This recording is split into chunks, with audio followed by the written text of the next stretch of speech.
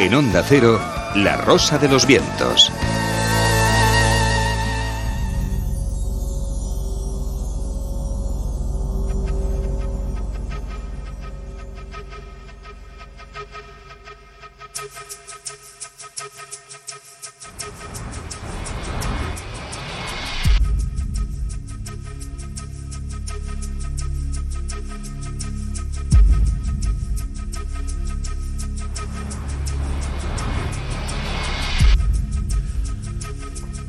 Ojalá no hubiera existido nunca, no hubiera hablado alemán. Se llamaba Paul Schaffer, falleció ayer, el fundador de Colonia Dignidad, un experimento nazi terrorífico, condenado a muchísimos años de prisión por mil cosas, entre ellos también por abusos. Este personaje siniestro, líder de una pseudosecta de corte político. Manuel, falleció un personaje de estos que de verdad representa todo eso que se ha venido a llamar el nazismo esotérico. Sí, bueno, hace poco murió en Chile también otro, quizá el mayor exponente del nazismo esotérico, Miguel Serrano, gran ideólogo de esa corriente de personas que añoran los tiempos del Reich, o por lo menos, quizás sea más correcto decir, el aspecto esotérico, el aspecto ocultista que rodeaba el Tercer Reich, o sobre todo las SS de Heinrich Himmler, ¿no? Y este personaje, Paul Schaffer, un tipo con una hoja de antecedentes penales bastante nutrida, o por lo menos con una serie de acusaciones sobre él bastante notables, que había sido el fundador de la Colonia Dignidad, una de las colonias de alemanes que antes de la Segunda Guerra Mundial ya habían empezado a implantarse en Chile, como existe la colonia Tovar en Venezuela o otras colonias en América Latina. Pues este personaje efectivamente, bueno, era un tipo al que se le seguía la pista desde hace mucho tiempo, precisamente por un montón de acusaciones, de desapariciones extrañas, de todo tipo de cosas raras que pasaban en torno a la Colonia Dignidad.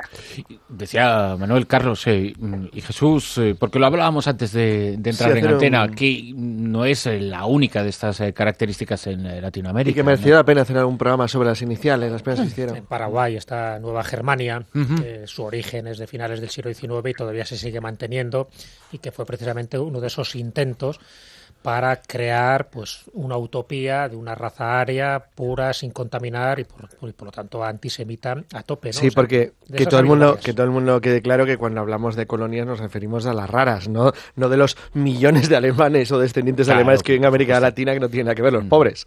Hablamos de estos intentos experimentales raros. Sí. Claro, que tenían dentro de su diario pues este tipo de política racista y antisemita, ¿no? Lo apuntamos para un monográfico, por ejemplo, la semana que viene, ¿vale? Y lo desarrollamos. Muy bien.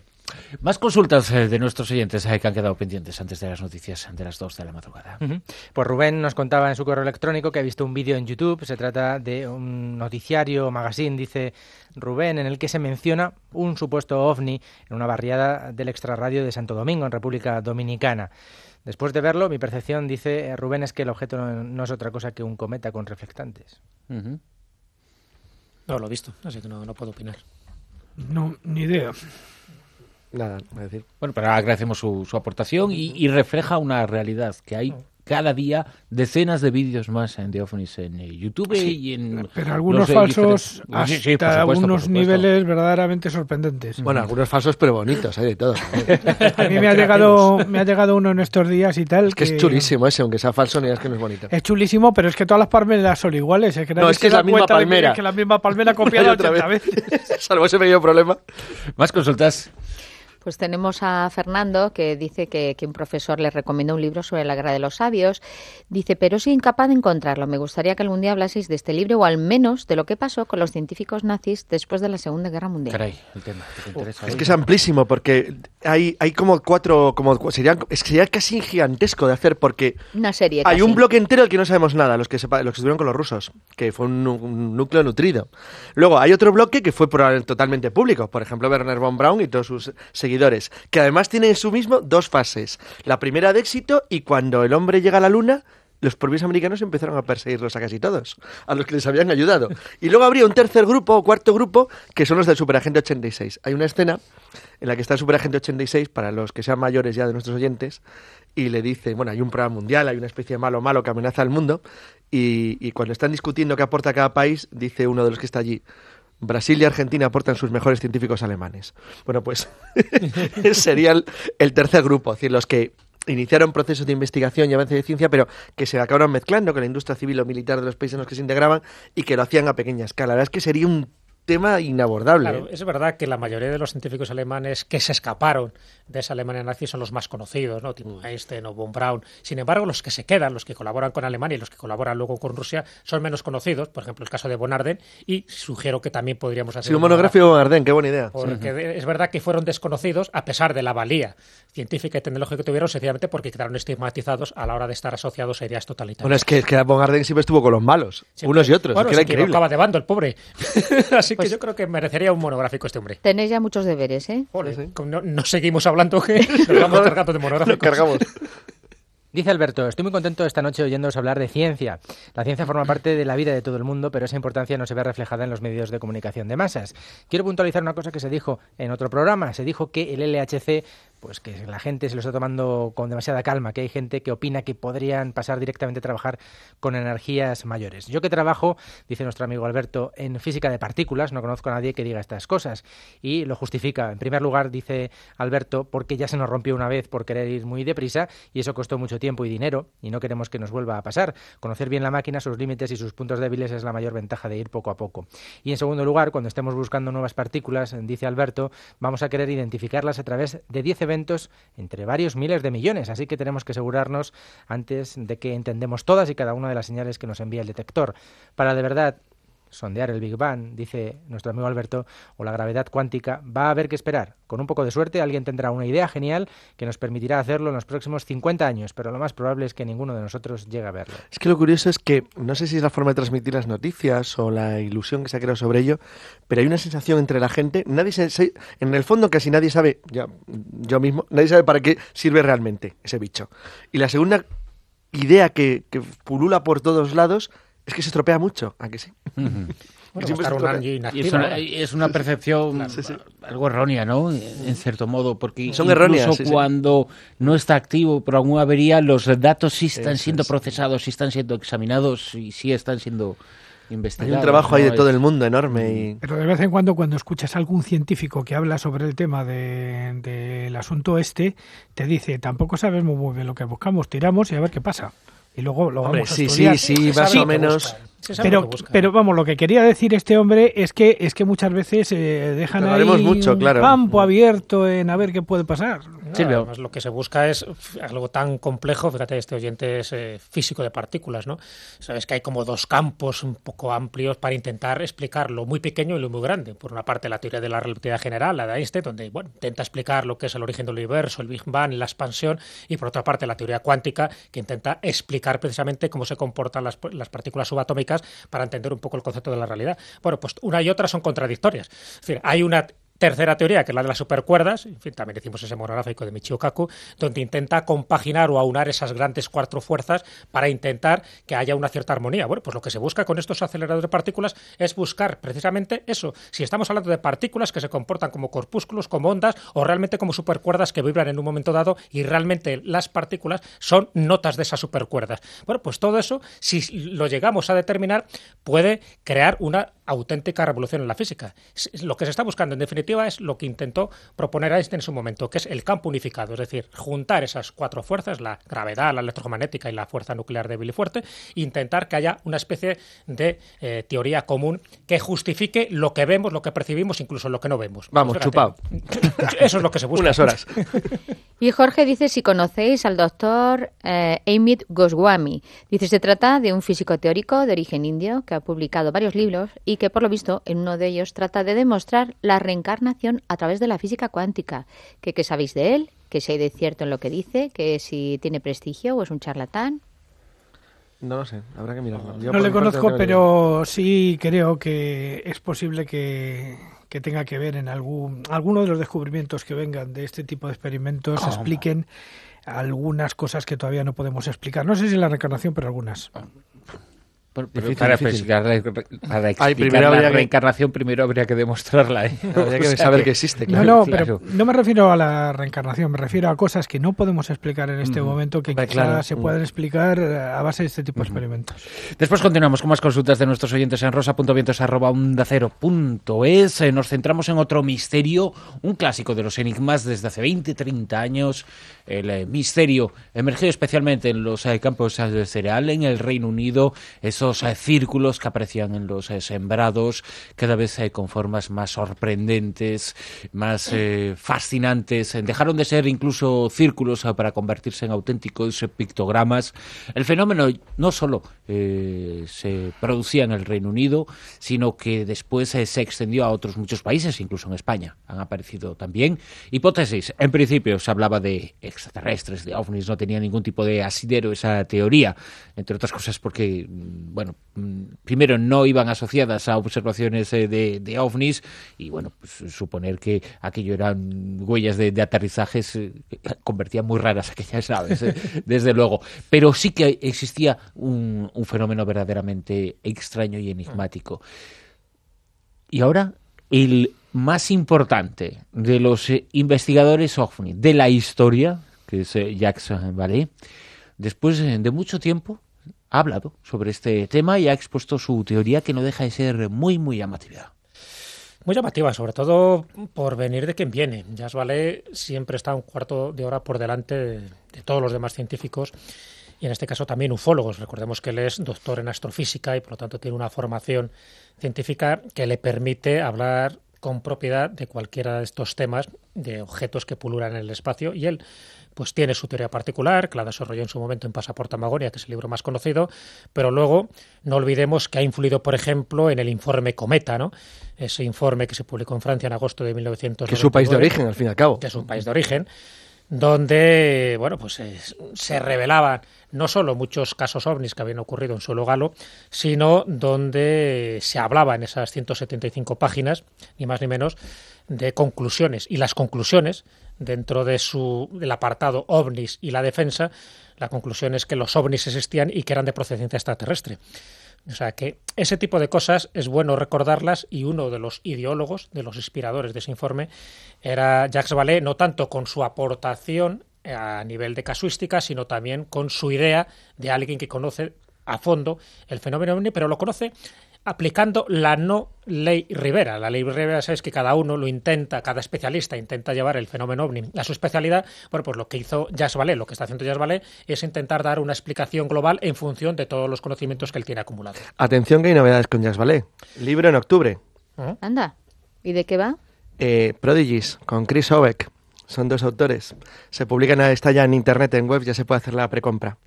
Y novedad porque, aparte que es un tocho considerable, visto lo que va a sacar, es importantísimo, porque Jacques Vallée llevaba años y años y años sin escribir. Y se ha juntado con uno de los grandes especialistas en casuística en el mundo, que es Chris Obeck.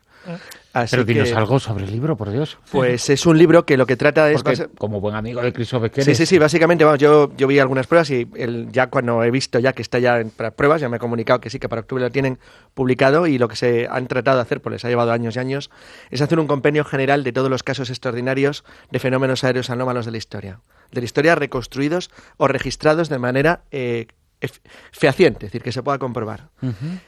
Quiero verlo, pero claro, es que algo de Jacques Vallée en ese tipo es importantísimo, porque Jacques Vallée sostiene desde hace mucho tiempo una teoría ligeramente diferente a la de Chris, porque Chris va por otro camino que se basa fundamentalmente en que la única manera que tenemos los seres humanos de captar este problema es estudiarlo a fondo una y otra vez, viendo todo lo que ocurre.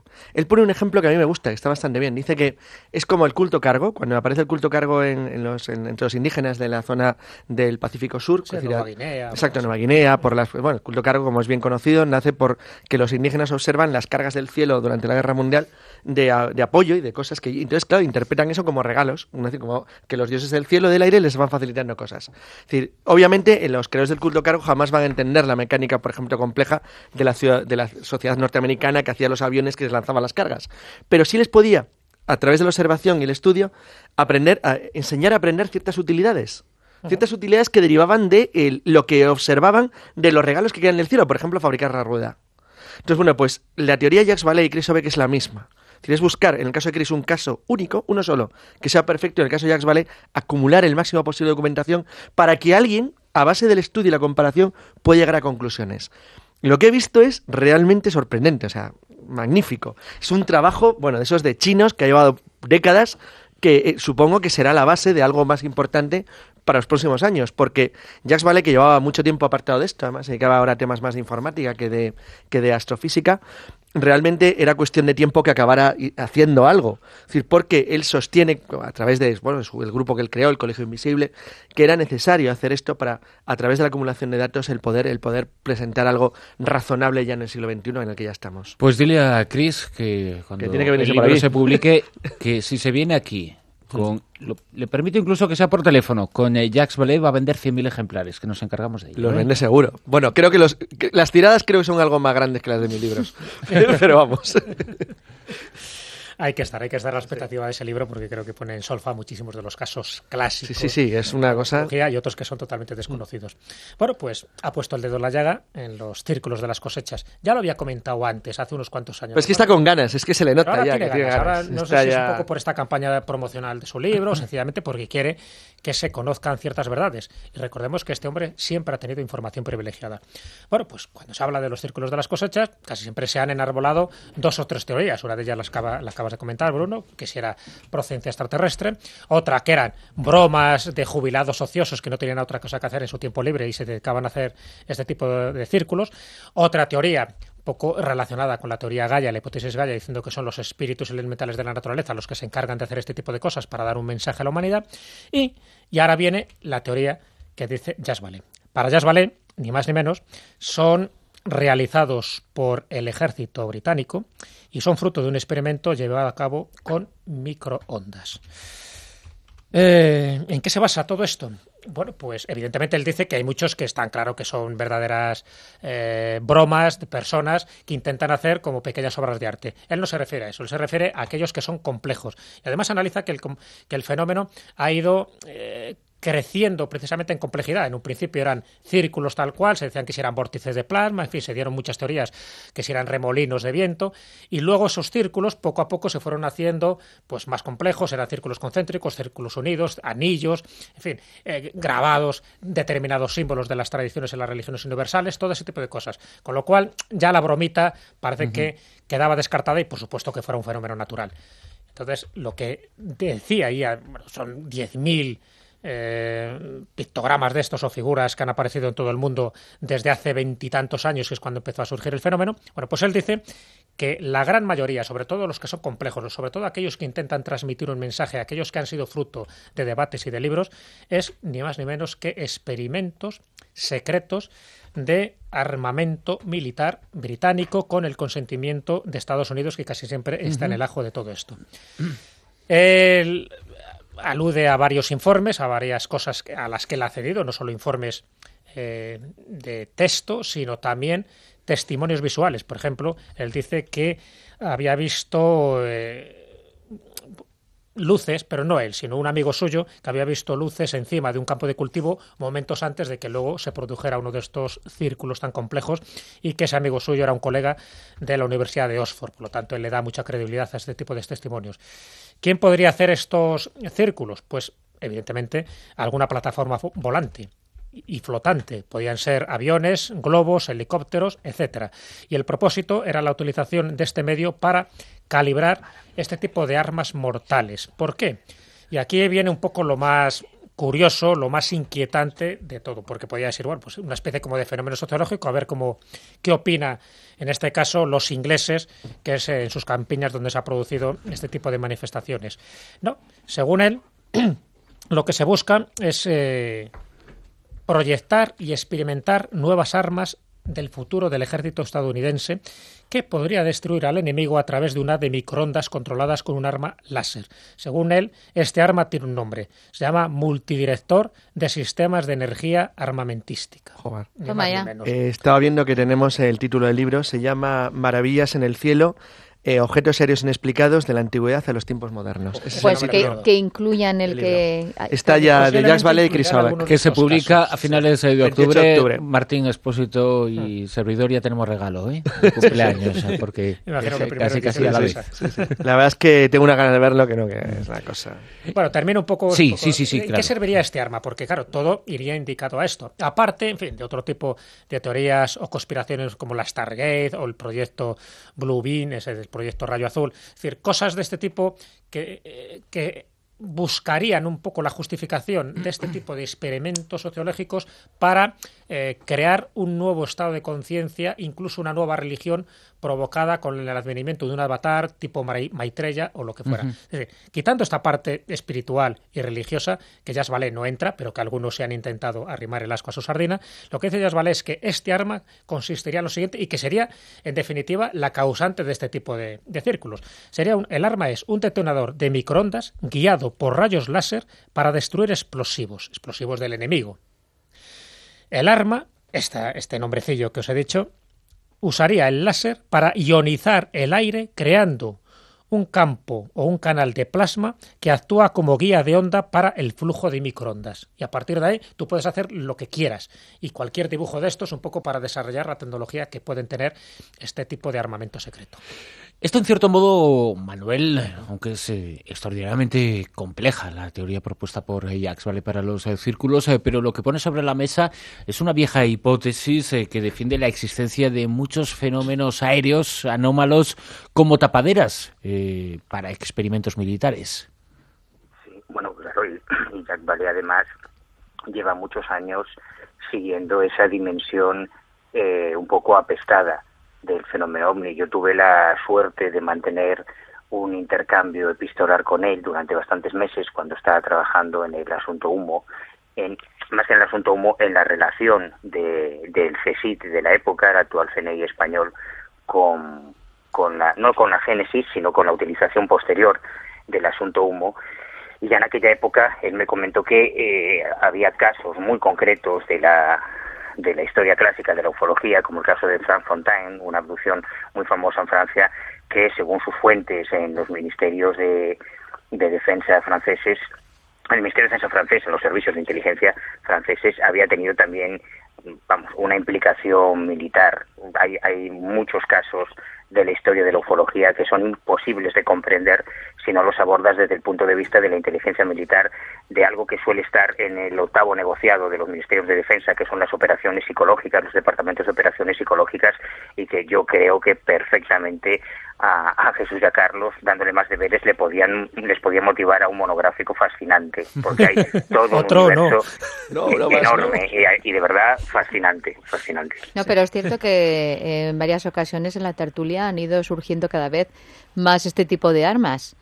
Psicológicas, sí, es verdad, que las hemos comentado, y precisamente las armas más peligrosas son las indetectables, es decir, aquellas que no tienen aspecto de arma, pero que sin embargo, por ejemplo, toda la radiación de las microondas es uno de los campos de experimentación más novedoso y más peligroso también, porque puede entrar a gran profundidad de la Tierra, es decir, puede detectar misiles de enemigos, pero también puede afectar a las ondas cerebrales. Recuerdo que era uno de los objetivos de HARP, aparte de las comunicaciones más allá del horizonte, uno de ellos era ese. Una cosa que pasó hace unos años cuando yo estaba investigando el tema de círculos de cereal, y es que ya algunos apuntaban, algunos foros ya apuntaban el tema de los microondas, pero procedentes del espacio exterior.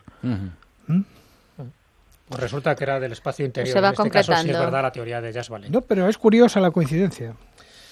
Sí, porque tiene mucho que ver por el tipo de efectos que se producían en los tallos, que habían sido investigados, y hay trabajos como los de Patelgado, Colin Andrews, que hablan de esos tallos que tienen los efectos físicos de haber sido sometidos a una radiación, a una fuerza de estas características. Pues esto encajaría dentro de Ahora, esta teoría. Una cosa os voy a decir, la investigación que yo hice en su momento sobre campos de cereal en España me daba una serie de dibujos que no tienen nada que ver con los dibujos famosos, con los crop circles, pero que sí representaban formas que posiblemente estaban motivadas por a lo mejor estructuras arquitectónicas que había debajo, o cimientos y cosas así, pero que sí que generaban una serie de dibujos en los campos de cereal también.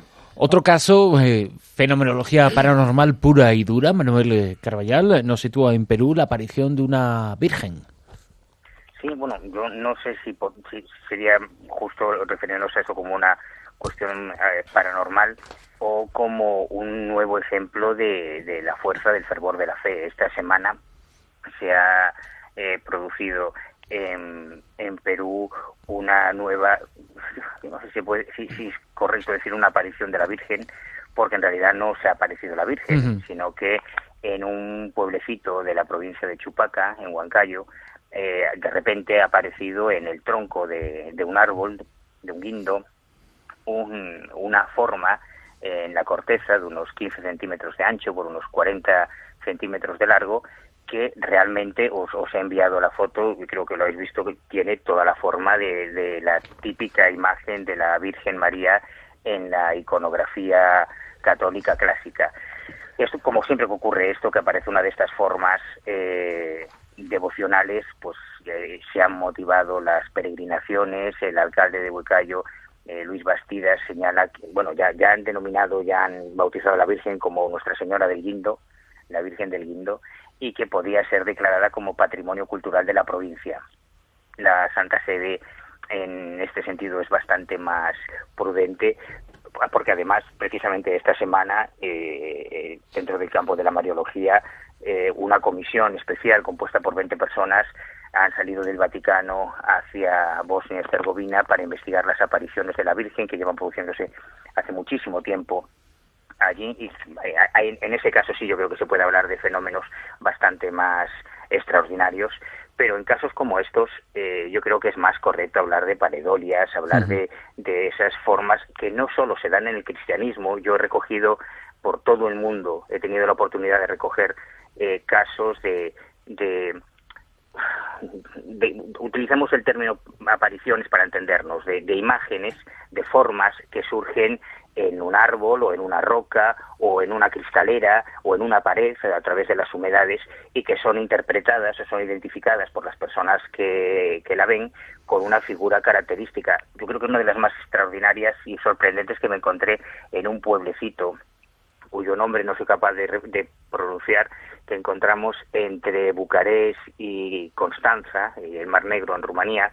Era un aserradero donde una de las cristaleras había aparecido una imagen que los lugareños, que las personas identificaban con la efigie de Black Tepes, de Black el Empalador, el personaje histórico que no solamente originó o inspiró la novela de Drácula de Bram Stoker, sino que además es el fundador de Bucarest y es un personaje histórico muy importante y muy querido en Rumanía, pero que no tenía nada precisamente de místico ni de divino. Hablando de religiones, Carlos Canales lo comentaba al comienzo del programa, esa investigación que sitúa el origen de las religiones y de las creencias religiosas en función de una necesidad del cerebro de liberarse de estrés. Sí, hace relativamente poco tiempo, una editorial llamada Prometheus Books publicó un libro que se llama The God's Brain, el cerebro de Dios, de un autor que intenta justificar una cuestión que hace ya años que está entre las líneas de pensamiento más moderno. Y es que en realidad el cerebro humano, en su evolución, fue el causante de la creación de la religión por un motivo defensivo. Es decir, porque los seres humanos de alguna manera lo necesitaban. Evidentemente. Claro. Entonces, esta cuestión fue que, aunque la noticia aparece como el cerebro creó la religión para evitar el estrés, que suena de una manera como un poco una especie de necesidad exagerado, psicológica, ¿no? Sin embargo, tiene algunos puntos tremendamente interesantes que Richard Dawkins, que es conocidísimo como biólogo, ha interpretado de acuerdo con una serie de cuestiones que para mí son muy exageradas, pero que este libro matiza. Dawkins decía, que es bien conocido, que en realidad la religión era una capacidad de la población para autoengañarse.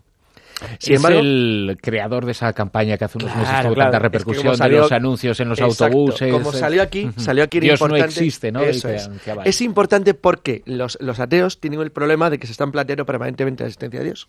Con lo cual tienen el mismo problema que los creyentes. Viven con ese problema. Entonces, es curioso porque en Ghost Brain lo que se plantea es una cuestión ligeramente diferente. No es tanto llegar a la tesis de Dawkins, porque si partes del hecho de que el 80% de la población del mundo, así en líneas generales, se declara creyente, quiere decir que la humanidad ha evolucionado con un 80% de la población que es tonta. Entonces, eso es realmente muy difícil. Es muy difícil, con lo cual las ideas extremistas de Dawkins chocarían con la eficacia que para un ser humano como animal tendría la ventaja o no ventaja de crearse un mundo de creencias para poder justificar su vida, su existencia y una respuesta cómoda y rápida a los problemas que le da la existencia y que no sabe responder. La verdad es que la diferencia es que en esta investigación nueva lo que se busca fundamentalmente es intentar demostrar que la neurociencia puede llegar a descubrir los mecanismos de las creencias. Es decir, el por qué nosotros, en un momento dado, creamos las creencias, como acaba de decir Juan Ignacio hace un rato. Porque la religión nace del pensamiento mágico. Eso es. Y como nace del pensamiento mágico, es una reacción absolutamente pragmática ante una serie de necesidades. Crear una realidad virtual que te permite aparentemente tener un control sobre elementos que no tienes a tu mano. Es que además, lo que sí demuestran, y eso parece que sale de las estadísticas de una manera bastante clara, es que las personas creyentes tienen menos síntomas de depresión y además favorece muchísimo el autocontrol porque fija unas reglas de limitación en los comportamientos sociales y en la estructura de tu propia vida. Entonces, es interesante porque el autor del libro llama socialización positiva. Es decir, quiere decir que la creencia en los momentos iniciales de la vida humana permitió la creación de estructuras sociales muy avanzadas y cada vez más complejas que nos permitiera, bueno, pues superar de manera conjunta los problemas del medio ambiente y de las rivalidades con otros bichos, otros animales o de la exploración y el conocimiento del mundo en el que estabas. La verdad es que como explicación es muy interesante porque, fíjate, qué cosa más curiosa. Él llega a decir, no sería descabellado pensar que los chimpancés tengan una idea de Dios aunque no tengamos la evidencia de cómo es. Claro. De todas formas, primero la teoría no es nada nueva. Es claro, es una evolución moderna. Es decir, es el hombre el que tiene necesidad de creer y de crear a sus propios dioses, sencillamente porque no entiende los fenómenos de la naturaleza y entonces a partir de ahí pues todo lo diviniza, pero forma parte de un proceso mental.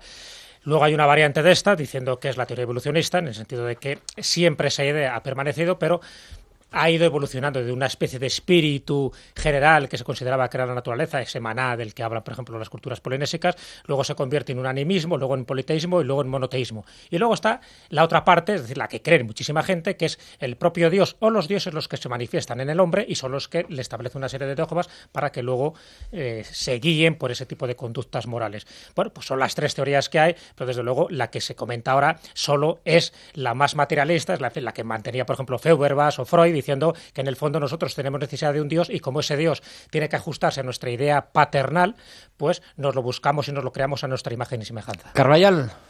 Yo es que no estoy de acuerdo. Creo que la mayoría de estas teorías cuando se enuncian suelen venir de un punto de vista profundamente agnóstico y además reducen de una forma, yo creo que demasiado simplista, el fenómeno religioso y la fe de los creyentes. Totalmente de acuerdo, Manuel. Muy bien. Yo también estoy de acuerdo. No creo en absoluto que las creencias religiosas sirvan para luchar contra el estrés, sino todo lo contrario. Ser un buen cristiano, como ser un buen musulmán, o ser un buen judío, o ser un buen hinduista, o ser un buen sikh, es terriblemente complicado.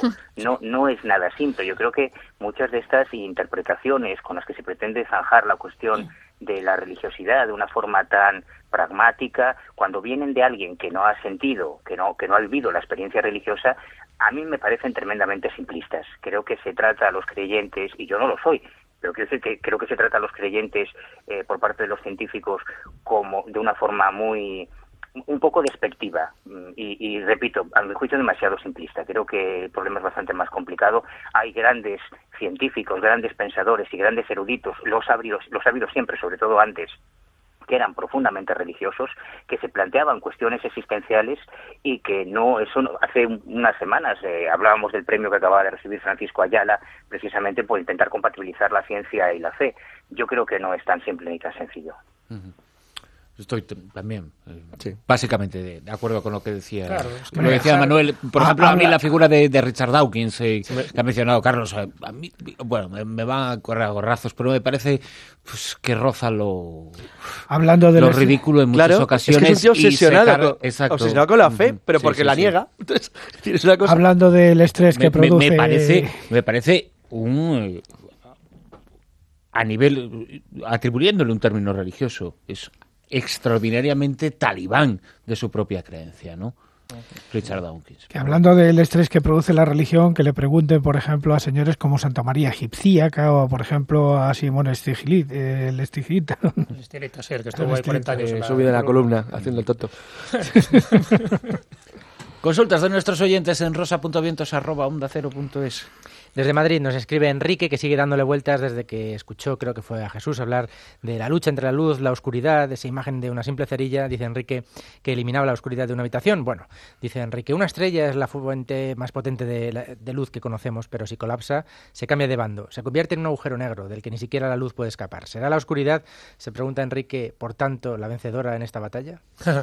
A ver, Enrique, te propongo además una teoría que complementa esa tuya. Últimamente se dice que los agujeros negros son creadores de nuevas estrellas, es decir, que en el agujero negro no muere, sino sencillamente que desaparece para transformarse en algo nuevo. Es decir, es como una especie de útero donde todo lo que se absorbe luego, en la otra parte, es decir, eso que se llama fontana blanca, vuelve a resurgir otro tipo de universo con otro tipo de estrellas, de supernovas. Es decir, en el fondo, el universo es una continua creación. Dentro de las dos teorías, ese universo expansionista que se generó en ese Big Bang en un primer momento, continuamente está creciendo y continuamente se está desarrollando y continuamente están saliendo distintas manifestaciones de luz y de vida, porque en el fondo cada estrella genera un sistema solar, cada sistema solar genera unos planetas, esos planetas unas manifestaciones de vida y por lo tanto la vida siempre se manifiesta en el universo, queramos o no queramos y estemos o no estemos a favor o en contra de ese tipo de creencias. Pero en definitiva, si eso es así, es decir, el universo siempre es una especie de manifestación de creación continua, porque incluso esa aparente destrucción que manifiestan los agujeros negros estarían creando nuevas estrellas, nuevas masas estelares y nuevas formaciones de otras cosas que a lo mejor en otro universo, ya sabéis que últimamente se está imponiendo la teoría de Hugh Everett, que además está muy de acuerdo Michio Kaku, de que estamos en un multiuniverso. Es decir, nosotros vivimos en un universo y luego hay otro tipo de universos que se puede pasear de uno a otro a través de los agujeros de gusano. Incluso los agujeros negros lo que harían es este tipo de creación, de destrucción y creación continua. Un poco lo que siempre ha dicho, por ejemplo, la mitología hindú, cuando se habla de Shiva, de Brahma, de Vishnu, es decir, el creador, el destructor y el que lo conserva. En el fondo, esa Trimurti hinduista lo que te está intentando reflejar es lo que está pasando en el universo en general y en nuestro planeta en particular. Continuamente la gente y los animales están muriendo, pero continuamente se está generando vida precisamente de esos desechos, de esa materia orgánica. Y el universo es totalmente simétrico a lo que nosotros conocemos en este planeta Tierra. Y Juan dice, ¿qué hubiese pasado en la historia? Dice, si en vez de condenar a Jesús de Nazaret a la cruz, lo hubieran enviado a galeras. Pues que hubiera remado. No, es que es un planteamiento hubiera muerto de todas las maneras, pero de otra manera. Hubiera muerto de otra forma.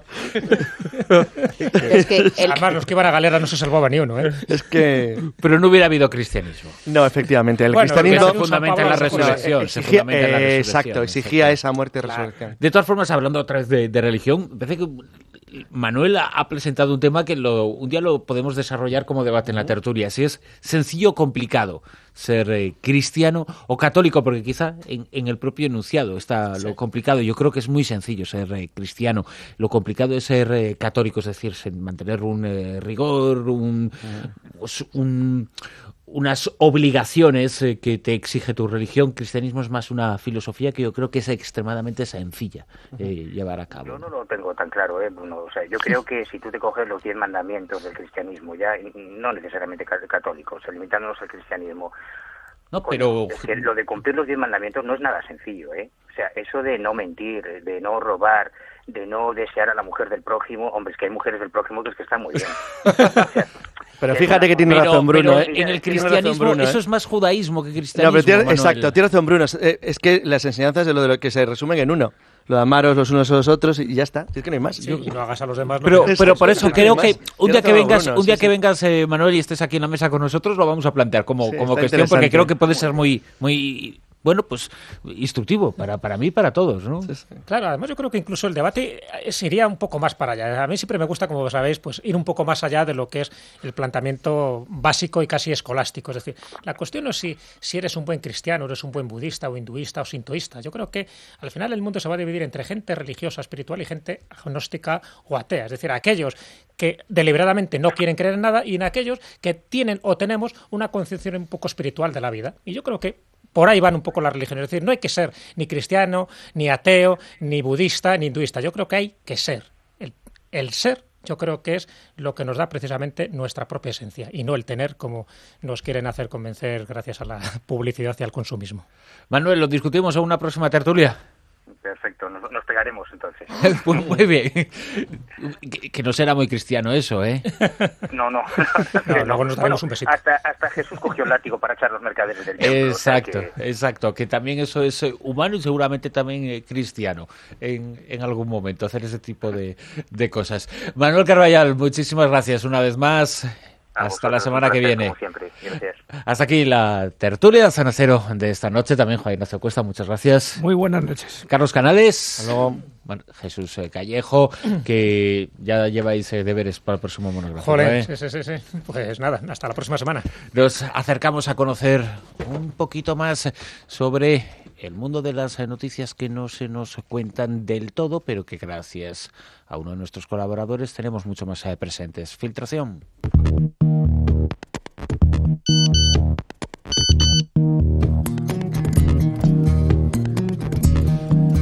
Ahí estamos en el despacho secreto del espía entre los espías, que es nuestro querido Fernando Rueda. Muy buenas noches, Fernando. Hola, buenas noches. ¿Qué tal vamos hoy? Bien, ¿no? Muy bien. Bueno, vamos...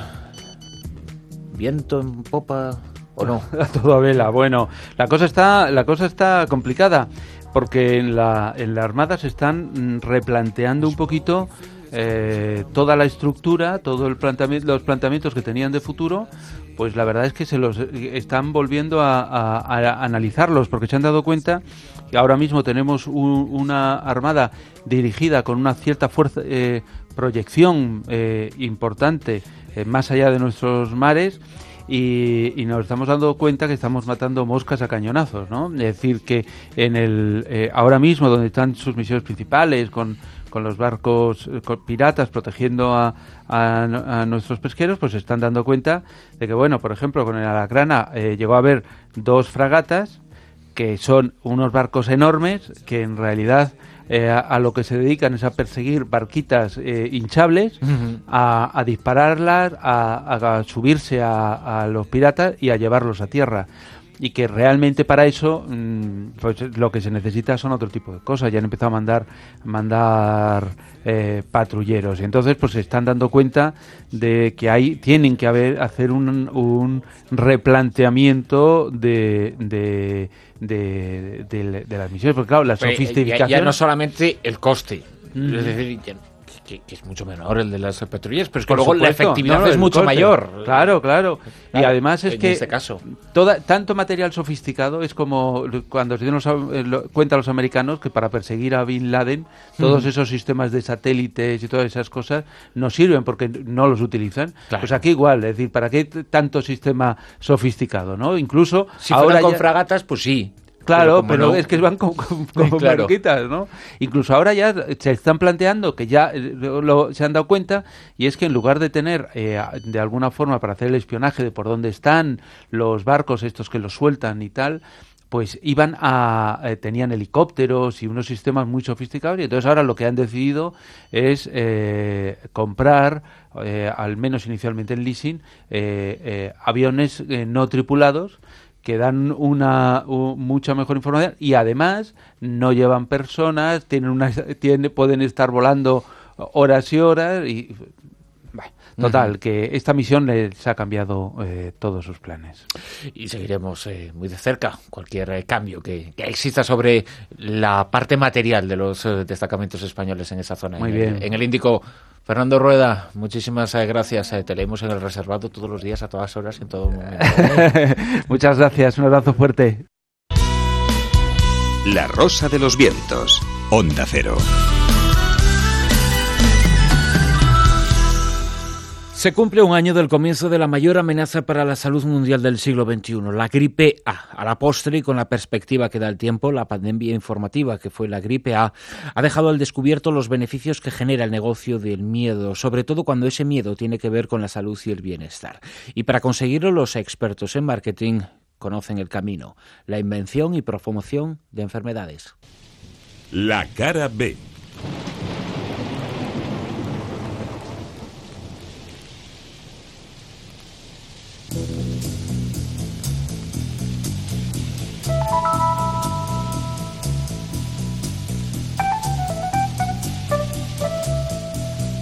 Tal día como ayer, hace un año, la Organización Mundial de la Salud elevó el nivel de alerta por la gripe A grado 4. Pocos días después alcanzó el máximo nivel de riesgo, grado 6. La primera pandemia del siglo XXI. La alarma procedía de México. Allí se declararon 800 casos de personas afectadas por un nuevo tipo de gripe. Las autoridades, con la inestimable ayuda de los medios de comunicación, ofrecieron alarmistas noticias. En cuestión de días, en medio país iba por la calle con mascarillas para protegerse. Se suspendieron eventos públicos para impedir la expansión de la enfermedad. Las imágenes dieron la vuelta al mundo y el mundo se contagió también del alarmismo.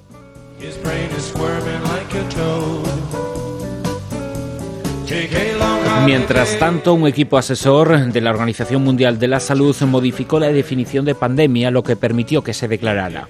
A ese grupo pertenecían algunos científicos que formaban parte de las empresas farmacéuticas que después comercializaron los tratamientos para paliar la epidemia. La Organización Mundial de la Salud aseguró que podrían morir 150 millones de personas. En algunos países se habló de la posibilidad de cientos de miles de muertos. Por ejemplo, en el Reino Unido. Allí incluso se abrieron fosas comunes para miles de futuras víctimas. Así, en las siguientes semanas, con una opinión pública atemorizada, los estados decidieron hacerse con millones de vacunas y tratamientos. Hoy los datos hablan por sí solos. A consecuencia de las complicaciones provocadas por la gripe A, han fallecido en el año 17.853 personas, muchos, sin duda, pero son 480.000 muertos menos en todo el mundo que el año anterior por la gripe, porque a consecuencia de sus características, la gripe A desplazó a la gripe común estacional. En España fallecieron 275 personas, muchas, sin dudas, pero son 2.800 víctimas menos por gripe que cualquier otro año. Así las cosas, la gripe A ha reducido en un 90% el número de muertos por esta enfermedad en todo el mundo. Pese a ello, los estados han gastado miles de millones de euros más que cualquier otro año. Más datos respecto a nuestro país. Se adquirieron 10 millones de tratamientos antivirales para hacer frente a la enfermedad. Todos los pagamos, al igual que más de 35 millones de vacunas. Tras ello, solo se han gastado unas 10.000 dosis. El resto continúa en almacenes, sin uso, pero pagado, eso sí. El Estado español gastó 400 millones de euros para paliar los efectos que nunca llegaron de la gripe A.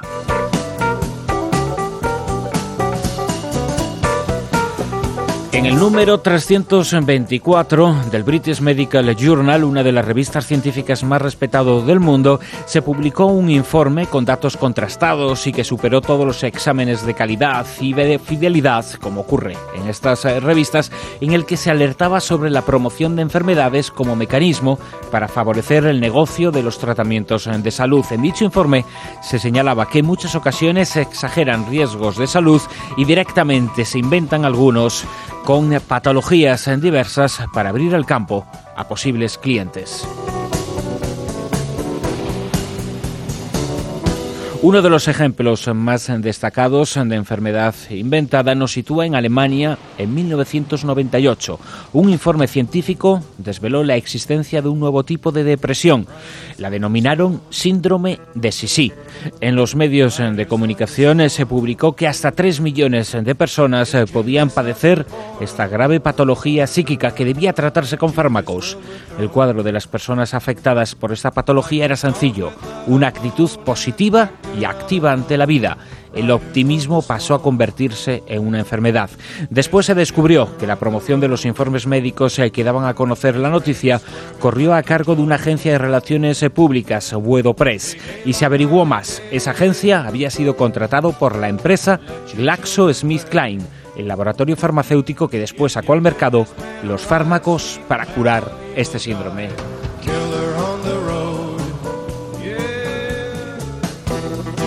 Casi al mismo tiempo, en Alemania se presentó el descubrimiento de otra enfermedad. La llamaron la enfermedad del paraíso. La habían descubierto equipos de médicos que se habían desplazado para investigar sus efectos a la isla de Mallorca, uno de los destinos vacacionales preferidos por los animales. La depresión del paraíso, decían, causa cansancio, dolor de cabeza y se propaga en centros turísticos. En los informes que se publicaron se llegó a la conclusión de que el 3% de los alemanes sufrían de esta enfermedad ligada al tiempo libre y al ocio. This is the end, beautiful friend. This is the end. Pero no todos los casos son tan solo aparentemente banales. La diferencia entre unos y otros es que los mejor comunicados a la opinión pública consigan convertirse en enfermedades aceptadas. Hace unos años apareció en el mercado un fármaco con 2 nombres según el país: alosetron o lonotrex. Los informes científicos sobre la enfermedad que podría tratarse con estos fármacos se publicaron en respetadas revistas. Se vendieron millones de dosis. La enfermedad que se trataba con el lonotrex era el síndrome del colon irritable, inexistente hasta entonces y hoy enfermedad muy extendida. En este caso se descubrió otra agencia de relaciones públicas vinculada a las empresas que diseñaron los tratamientos. Se trataba de In Vivo Communications. En los informes secretos de esta agencia, publicados por British Medical Journal, se puede leer cómo el objetivo de la promoción de este mal tenía por objeto convencer y convertir al colon irritable en una enfermedad física y no en un trastorno psicosomático, que es lo que era. Esos mismos informes señalaban que para el lanzamiento al mercado del fármaco era necesario generar una demanda social, al tiempo que crear la necesidad de usarlo entre los recetadores médicos. En este caso, el asunto fue tan grave que el fármaco llegó a prohibirse en Estados Unidos debido a que se detectaron efectos secundarios más graves que la propia enfermedad a curar. Tras 2 años, con variaciones, el fármaco volvió al mercado en Estados Unidos, mientras en Alemania sigue prohibido.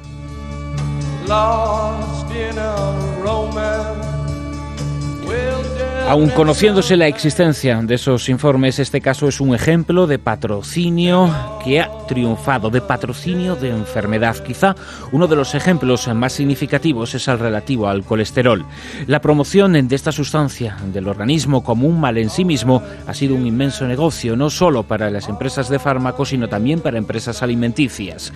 Pocas veces se ha señalado que el colesterol es necesario para el funcionamiento del organismo y que hay una enfermedad llamada hipercolesteremia que no tiene nada que ver con los hábitos que se tienen, los hábitos alimenticios y los hábitos de vida, ya que la hipercolesteremia tiene una base genética y hereditaria y hace que quienes la padezcan tengan un índice de unos 1000 miligramos de colesterol por decilitro en sangre. Pero el gran logro de la promoción del colesterol ha estado en ampliar el número de afectados por sus altos índices de presencia en sangre debido a los hábitos alimenticios y de vida. Diferentes estudios han situado en 220 la media de miligramos de colesterol en las personas. Algunas fuentes científicas incluso elevan esa cifra a 260. El estudio más grande al respecto lo efectuó un equipo médico de Baviera que examinó a 100.000 personas. personas. Dieron ese resultado como media de colesterol en individuos sanos. Sin embargo, a raíz de un informe publicado en Alemania en 1990 por la Asociación para la Lucha contra la Hipertensión y la Sociedad Médica de Laboratorios, se estableció que a partir de 200 miligramos se consideraba que el colesterol es peligroso. Así pues, se rebajó el índice permitido y se amplió el número de personas en situación de riesgo y, a su vez, personas susceptibles de ser tratadas con estos fármacos. Este hecho ha sido denunciado por el biólogo George Black, que tras examinar cómo se han modificado los datos del colesterol, llegó a la conclusión de que se ha convertido en pacientes a muchas personas sanas.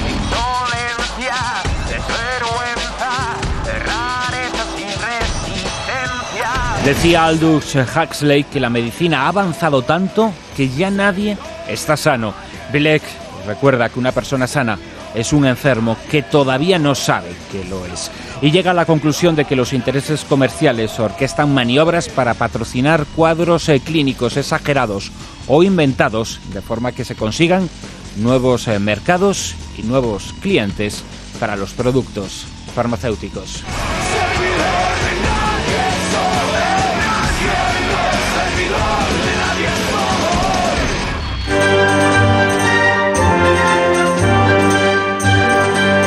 Esta cara B sobre enfermedades inventadas, enfermedades patrocinadas al hilo del año que se cumplió ayer, un año de la pandemia informativa y de alarma que hubo con la gripe A. Nada menos que se anunciaron 150 millones de muertes. Hasta se abrieron, insistimos el dato, que es terrible y no ocurrió hace tanto, se abrieron fosas comunes en el Reino Unido para la cantidad de muertos que iban a producirse. Afortunadamente ninguna de esas previsiones se cumplió.